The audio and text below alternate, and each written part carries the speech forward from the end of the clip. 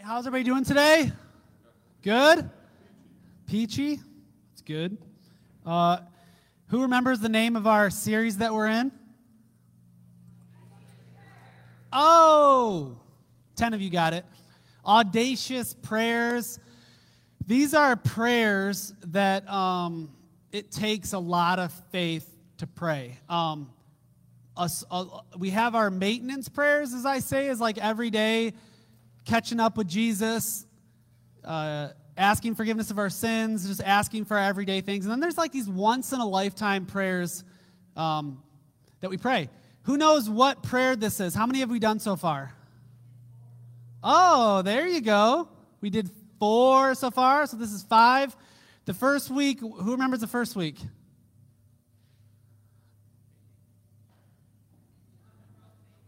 Yep. Lord, increase my faith. Second week was Michael, and his was send me. And then it was search me. And then break me. Those are hard prayers, right?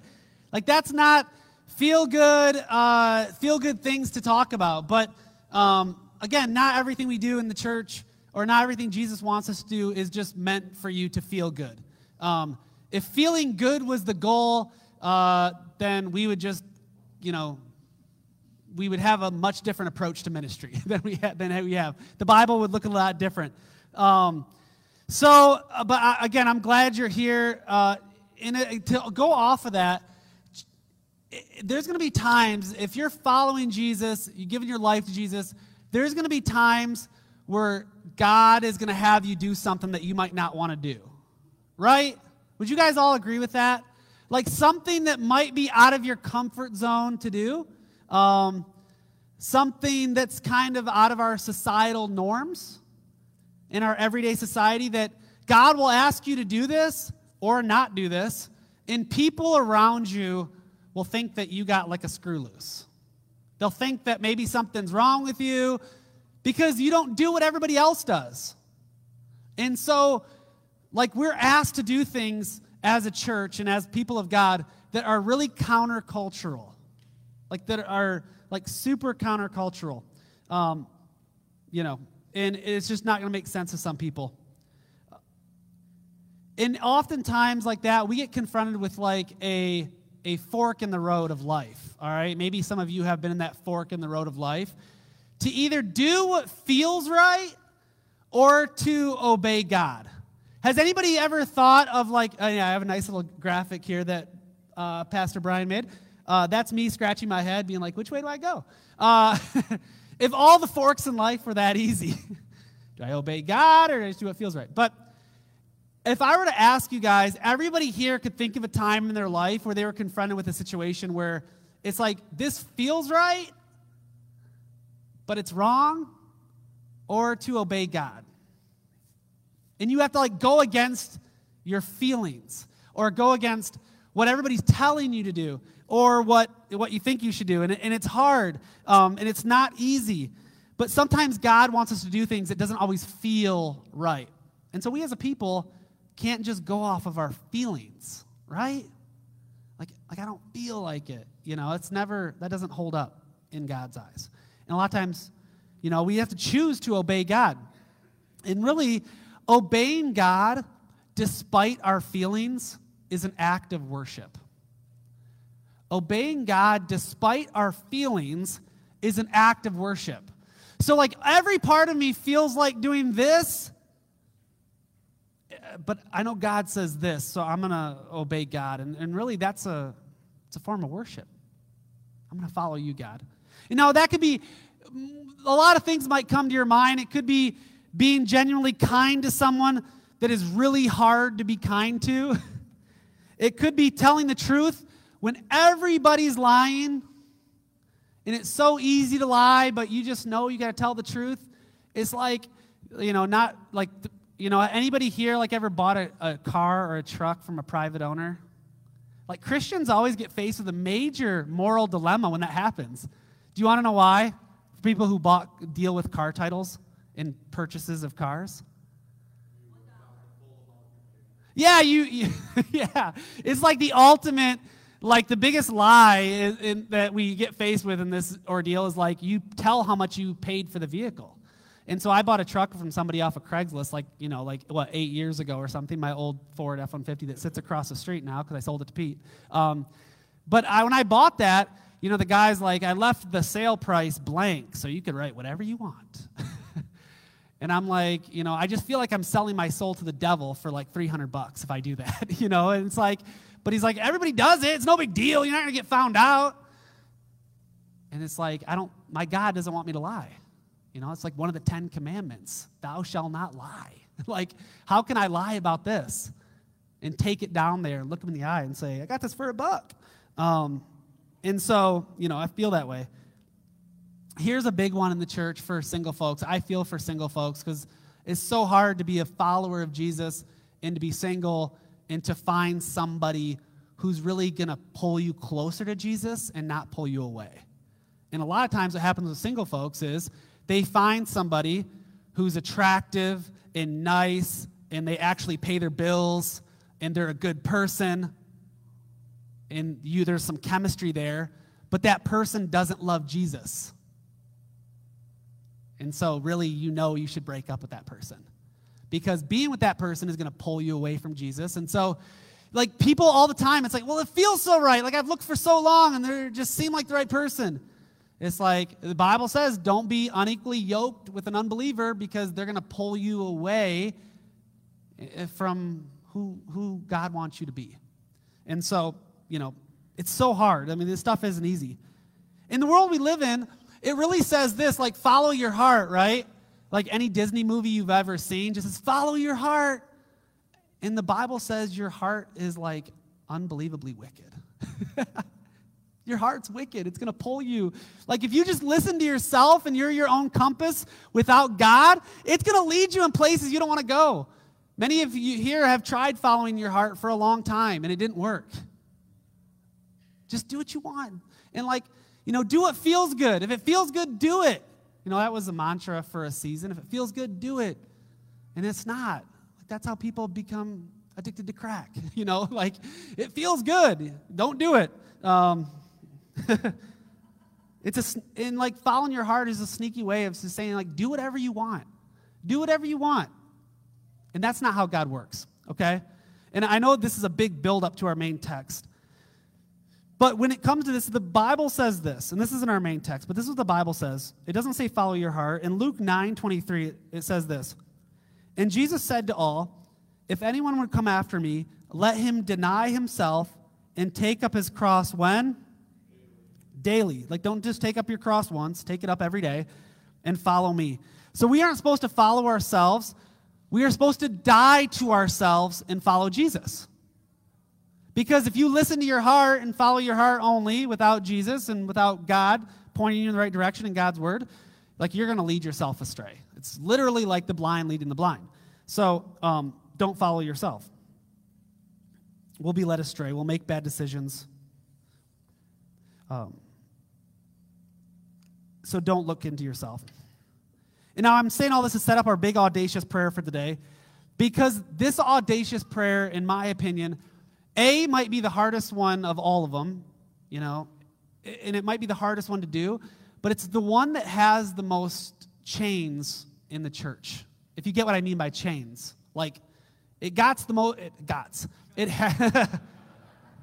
Sorry, my fourth grade math or English teacher. Sorry for saying that if you're watching. It has the most chains in us, and Satan uses this topic in the church to really put his claws into us the most and keep us the most chained up, I guess. And so it's really hard for the church to do this, but it's the most important thing we could possibly do, okay? So I'm setting it up big. So if you have your Bibles, we're going to be in Luke chapter 23. Luke chapter 23. If you don't have a Bible or you don't have it on your phone, this will also be up here. And this is a story of the crucifixion of Jesus. When Jesus was on the cross, and it's Luke's account of this story. And so you have to think about this. Before this point, Jesus, who was and is the Son of God. Just imagine, Jesus was there in the Garden of Eden.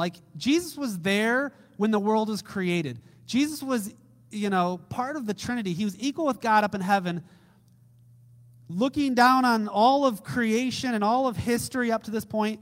And Jesus comes down to earth, puts on flesh. He's born of a baby on Christmas and born in a manger. And he comes down to live with us, being that he's fully God, to save us. Like to save mankind on the cross and to forgive all of our sins because our hearts are evil and wicked and we need a Savior. So he came down to save us and leave his throne in paradise to come down with us.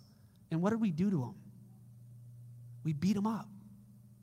We spit in his face. We slapped him.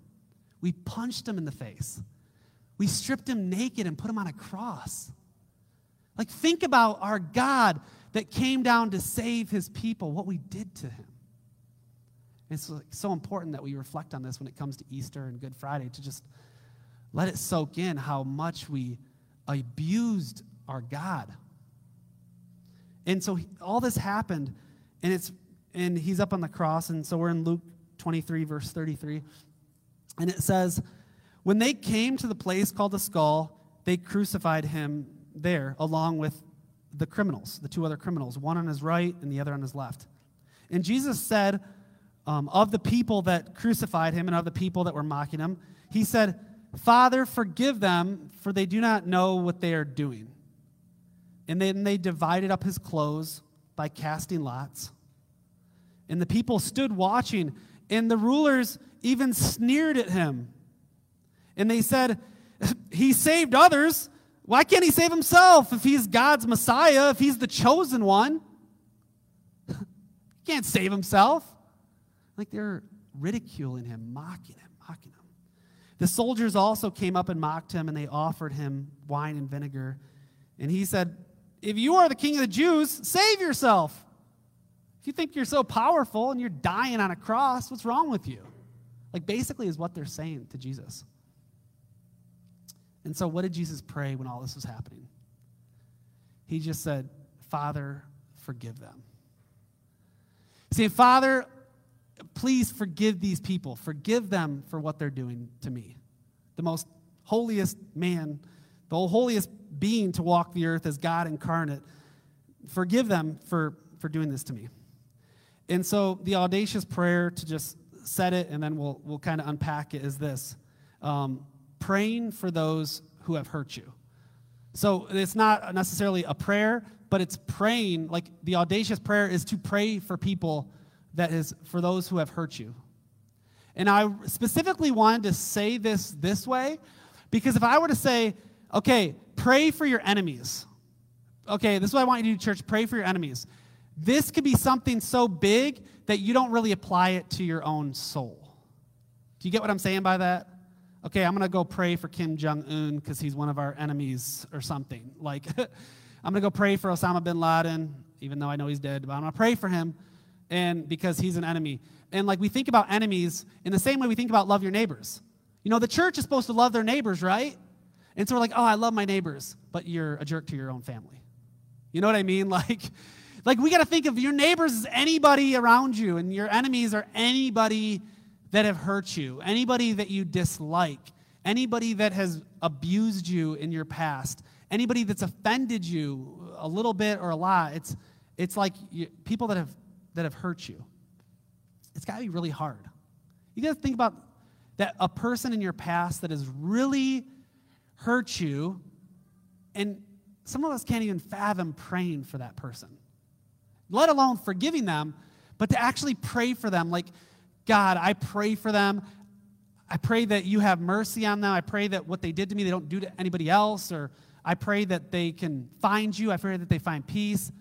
Because when you pray for somebody, particularly somebody who's hurt you, you're asking God to bring out the best in that person. I pray for the best. I pray that something good happens to them. And that's so hard to do to somebody that's hurt you, isn't it? It's so hard to do to somebody that's hurt you. Blessing our enemies. Doing good to those who don't even like us. Like, that's really countercultural, right? Like, that's really abnormal in our world's eyes. I mean, like, all of our favorite movies are based on the premise of holding a grudge and getting revenge, right? Like Gladiator. Killed his whole family, and the whole movie's about him getting revenge. You know? Like all these things, all these stories we love about like getting revenge and like overtaking our enemies. And Jesus is like, no, that's not what I want for the church. I want you to actually love your enemies. I want you to do good to them. I want you to bless them. If somebody smacks you on the face, like turn to the other side and let them smack the other side. If one of your enemies wants your coat, give them the shirt off your back as well. It's like we are called to be a different people. This is what Jesus taught his whole ministry. Matthew 5:44 says, Jesus says, but I say to you, love your enemies, bless those who curse you, do good to those who hate you, pray for those who spitefully use you and persecute you. It's all right there. We are called not only to forgive people that have offended us in any way, like we can't hold anything against anybody. We have to forgive everybody. Take it a step further, we have to do good to them and hope for the best and bless them, and also to pray for them. This is very hard stuff.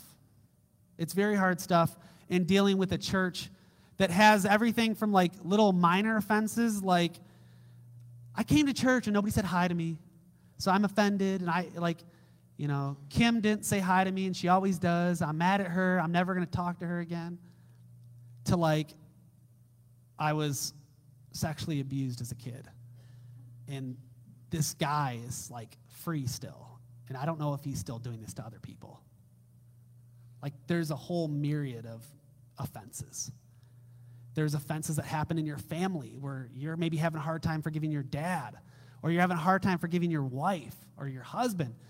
And you're thinking, oh man, I live with this person, or I see them every Thanksgiving, and how do I forgive, and how do I move on? And how do we do this? And we can't do it on our own. Like, we literally can't do it. The only way we break these chains is by tapping into the power of Christ, amen? When we say one of our core values at J-Road is intimacy with Jesus, what we're saying is like you are walking so close with Jesus that he fills in all the gaps where we're weak.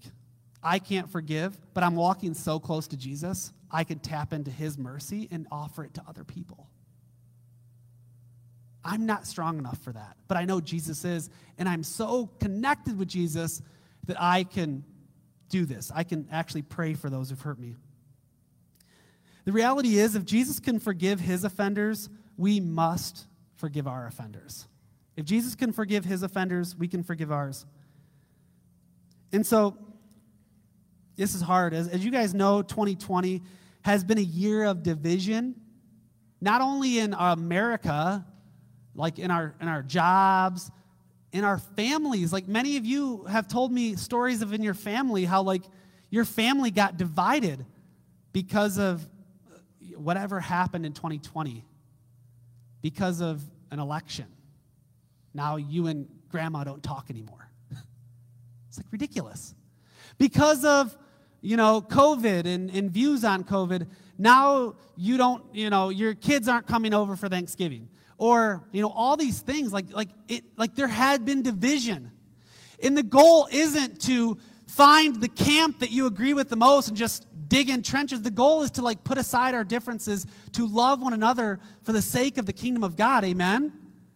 So Jesus said, love people on the other side. Love people on the other side. Figure out, get to know them, love them, and not worry about these things enough to divide your families. And even if you look at Jericho Road Church, like our church, and many of you know this, we made it through 2020, and I know some churches, they didn't. They either closed or they're, holding on by a thread. Jericho Road Church made it through 2020, but we didn't make it through with everybody. Would you guys agree with that? You look around here, and maybe some of you have been online, you popped in a few times. We didn't make it through with everybody. We lost people. And I'm not saying that oh man, I wish our numbers were up. I don't care about that. You guys know me well enough. I care about that because there's people that are just saying, I'm done. I'm done with those people, or I've been offended by people there. I'm not going back, or I'm offended by their policies that they had, or the way they were treated, or the way somebody there posted something on Facebook. And so they just never came back.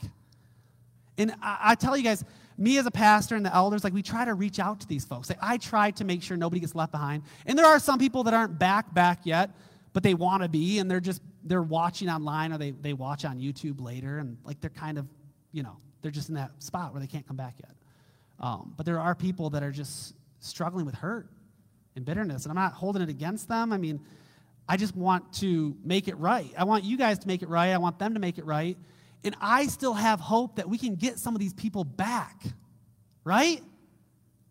I mean, if the church can't figure out reconciliation, we're screwed, right? If the church can't figure out peacemaking, we are literally screwed, and we've lost. Because the church is God's means for bringing reconciliation to the whole world through the gospel of Jesus Christ. We are God's first and last answer to bringing hope. And I know we're not going to get it right, and I know I made a lot of mistakes, and I know you guys made a lot of mistakes. I've done ugly things, you guys have, and that's why we're constantly staying close to Jesus to get forgiveness for all the stupid stuff I've done, and you guys are for the stupid stuff you've done. But at the end of the day, we have the Holy Spirit, and we're supposed to bring peace and reconciliation to the world. And certainly bring peace and reconciliation to those of J-Road who have maybe gotten lost along the way. And so I want to encourage you, I reach out to people, and, some people are like, I don't know, I'm just still hurt. That's on them to forgive if I ask forgiveness. But if you guys, we should be the people that pursue peace, right?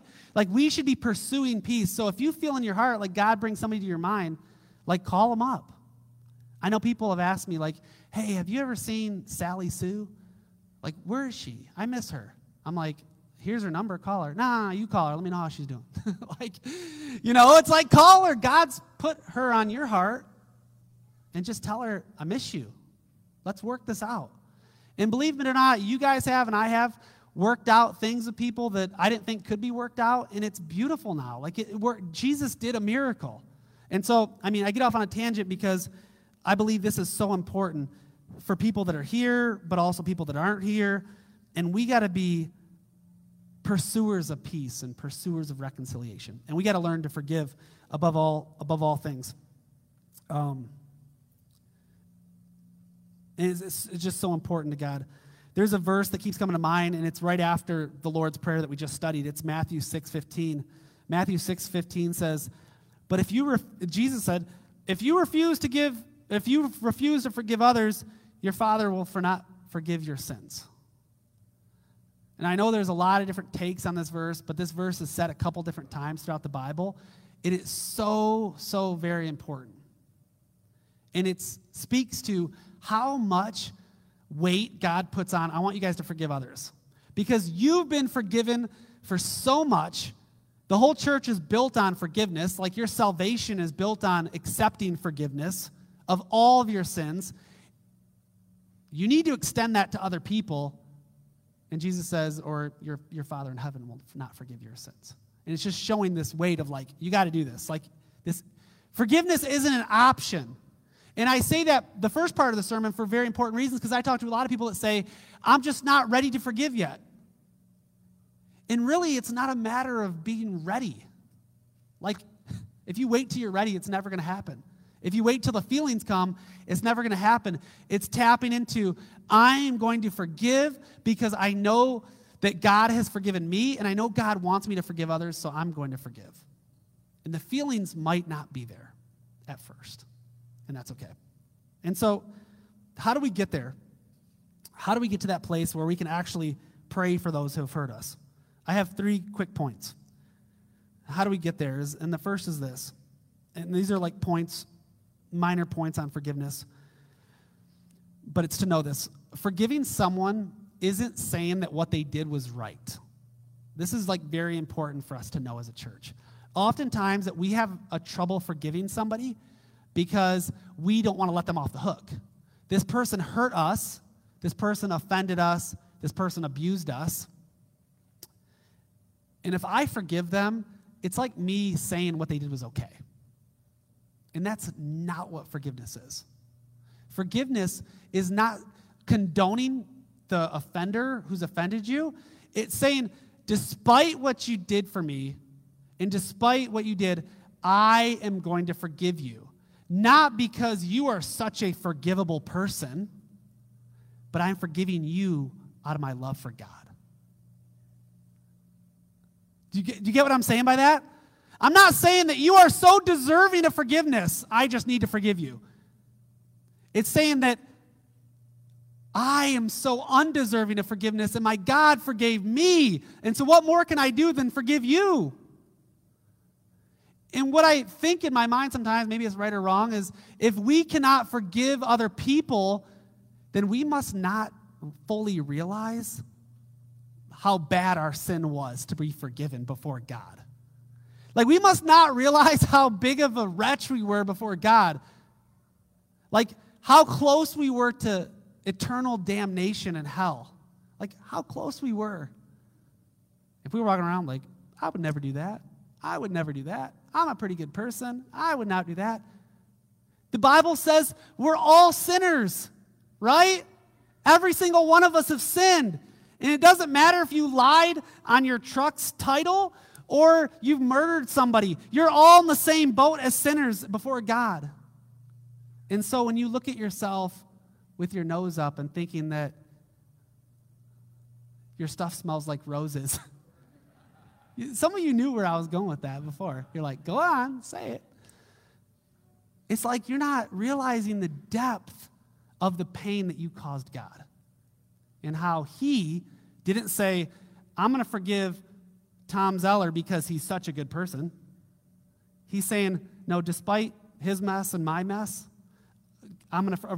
despite everybody's mess, I'm going to send my son Jesus to die for them. Not because they're deserving, but because I love them. So when you forgive somebody, it's not saying what they did was right. It was saying that I need to do this out of obedience for God. And we need to forgive them. Here's a quote by our intern, Emily Feckin. I told her I would quote her because what I do sometimes is I get input from my sermon, and she had good input. I'll share this with you. And I told her I would cite the source. I was going to take it as my quote, but I won't. Forgiveness doesn't dismiss the pain you feel, but it does say, I'm not defined by this hurt. I'm not defined by these words or these actions. Instead, I'm defined by God, who called me beloved, child, chosen, precious, and image bearer.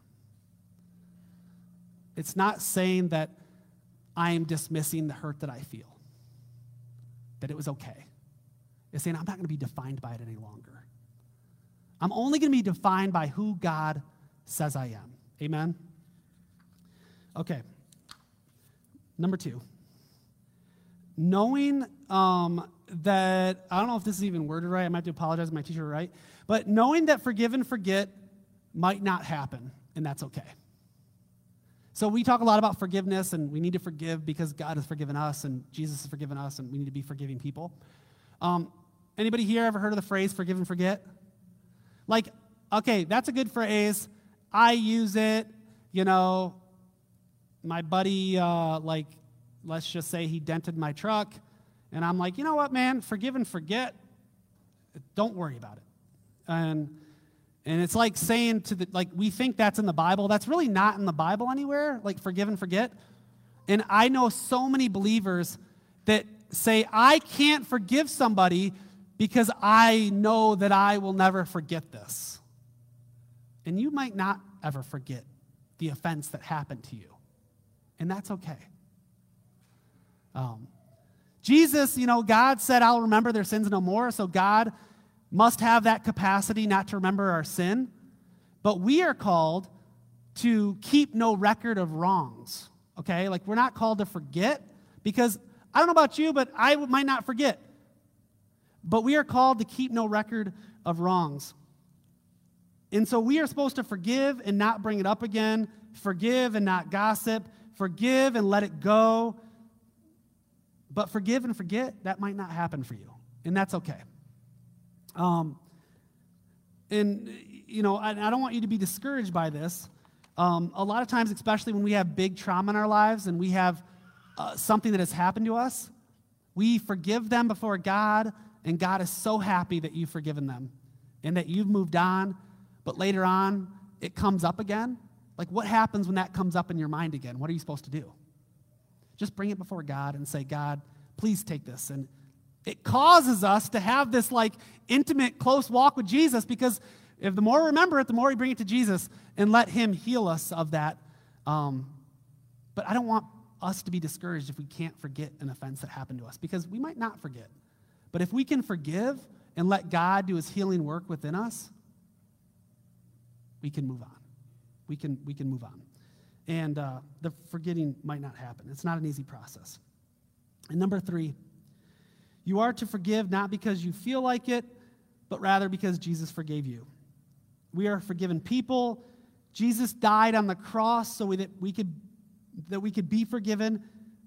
So your forgiveness came with a high price. The fact that you are here today and you know that when you die that you're going to be in heaven because of the shed blood of Jesus Christ, and you are excited about that, and you're looking forward to the return of Jesus, and you can't wait to be up in heaven for all eternity, all of that came at a super high price, and that was the cost of Jesus dying on the cross. Your forgiveness was very expensive. And some of you might have a very big offense that happened to you, and whatever that is, whether it's minor, whether it's big, we do that not out of our own hearts, but out of the price it took for Jesus to forgive us. It took Jesus' life. He had to die in order for us to even have forgiveness possible. And we accepted that, and we enjoyed the fruits of that forgiveness. And so he's saying we, in turn, need to bless other people with forgiveness, because guess what? If you are here today, maybe you've forgiven everybody. There's going to be a time in your life where you're going to be offended, you're going to be hurt. Somebody you love is going to be offended, and you're going to be hurt. And you need to tap into this forgiveness that Jesus has offered you. And so this is supernatural. When you can't forgive, and maybe you're here today, and you're saying, you've kind of tuned me out, and you said, I still can't forgive. That has happened. And if you want to forgive, the first thing you can do is get on your knees and ask Jesus to forgive you of your unforgiveness. And receive his love, receive his forgiveness, and ask him and tell him you want to forgive others. And tap into his mercy and his grace so you can extend it to others. That's kind of been the theme here, right? We don't have this in and of ourselves. We're weak without Jesus, and we tap into him and draw close to him in prayer. We can give this to others. And we could forgive our enemies, and we could also pray for them. And that's our audacious prayer. I'm going to talk about this next Sunday as well. We're going to keep in forgiveness for next week. So I'm going to stop right there today. But I want you to think about praying for those who have hurt you. Praying for those who have hurt you.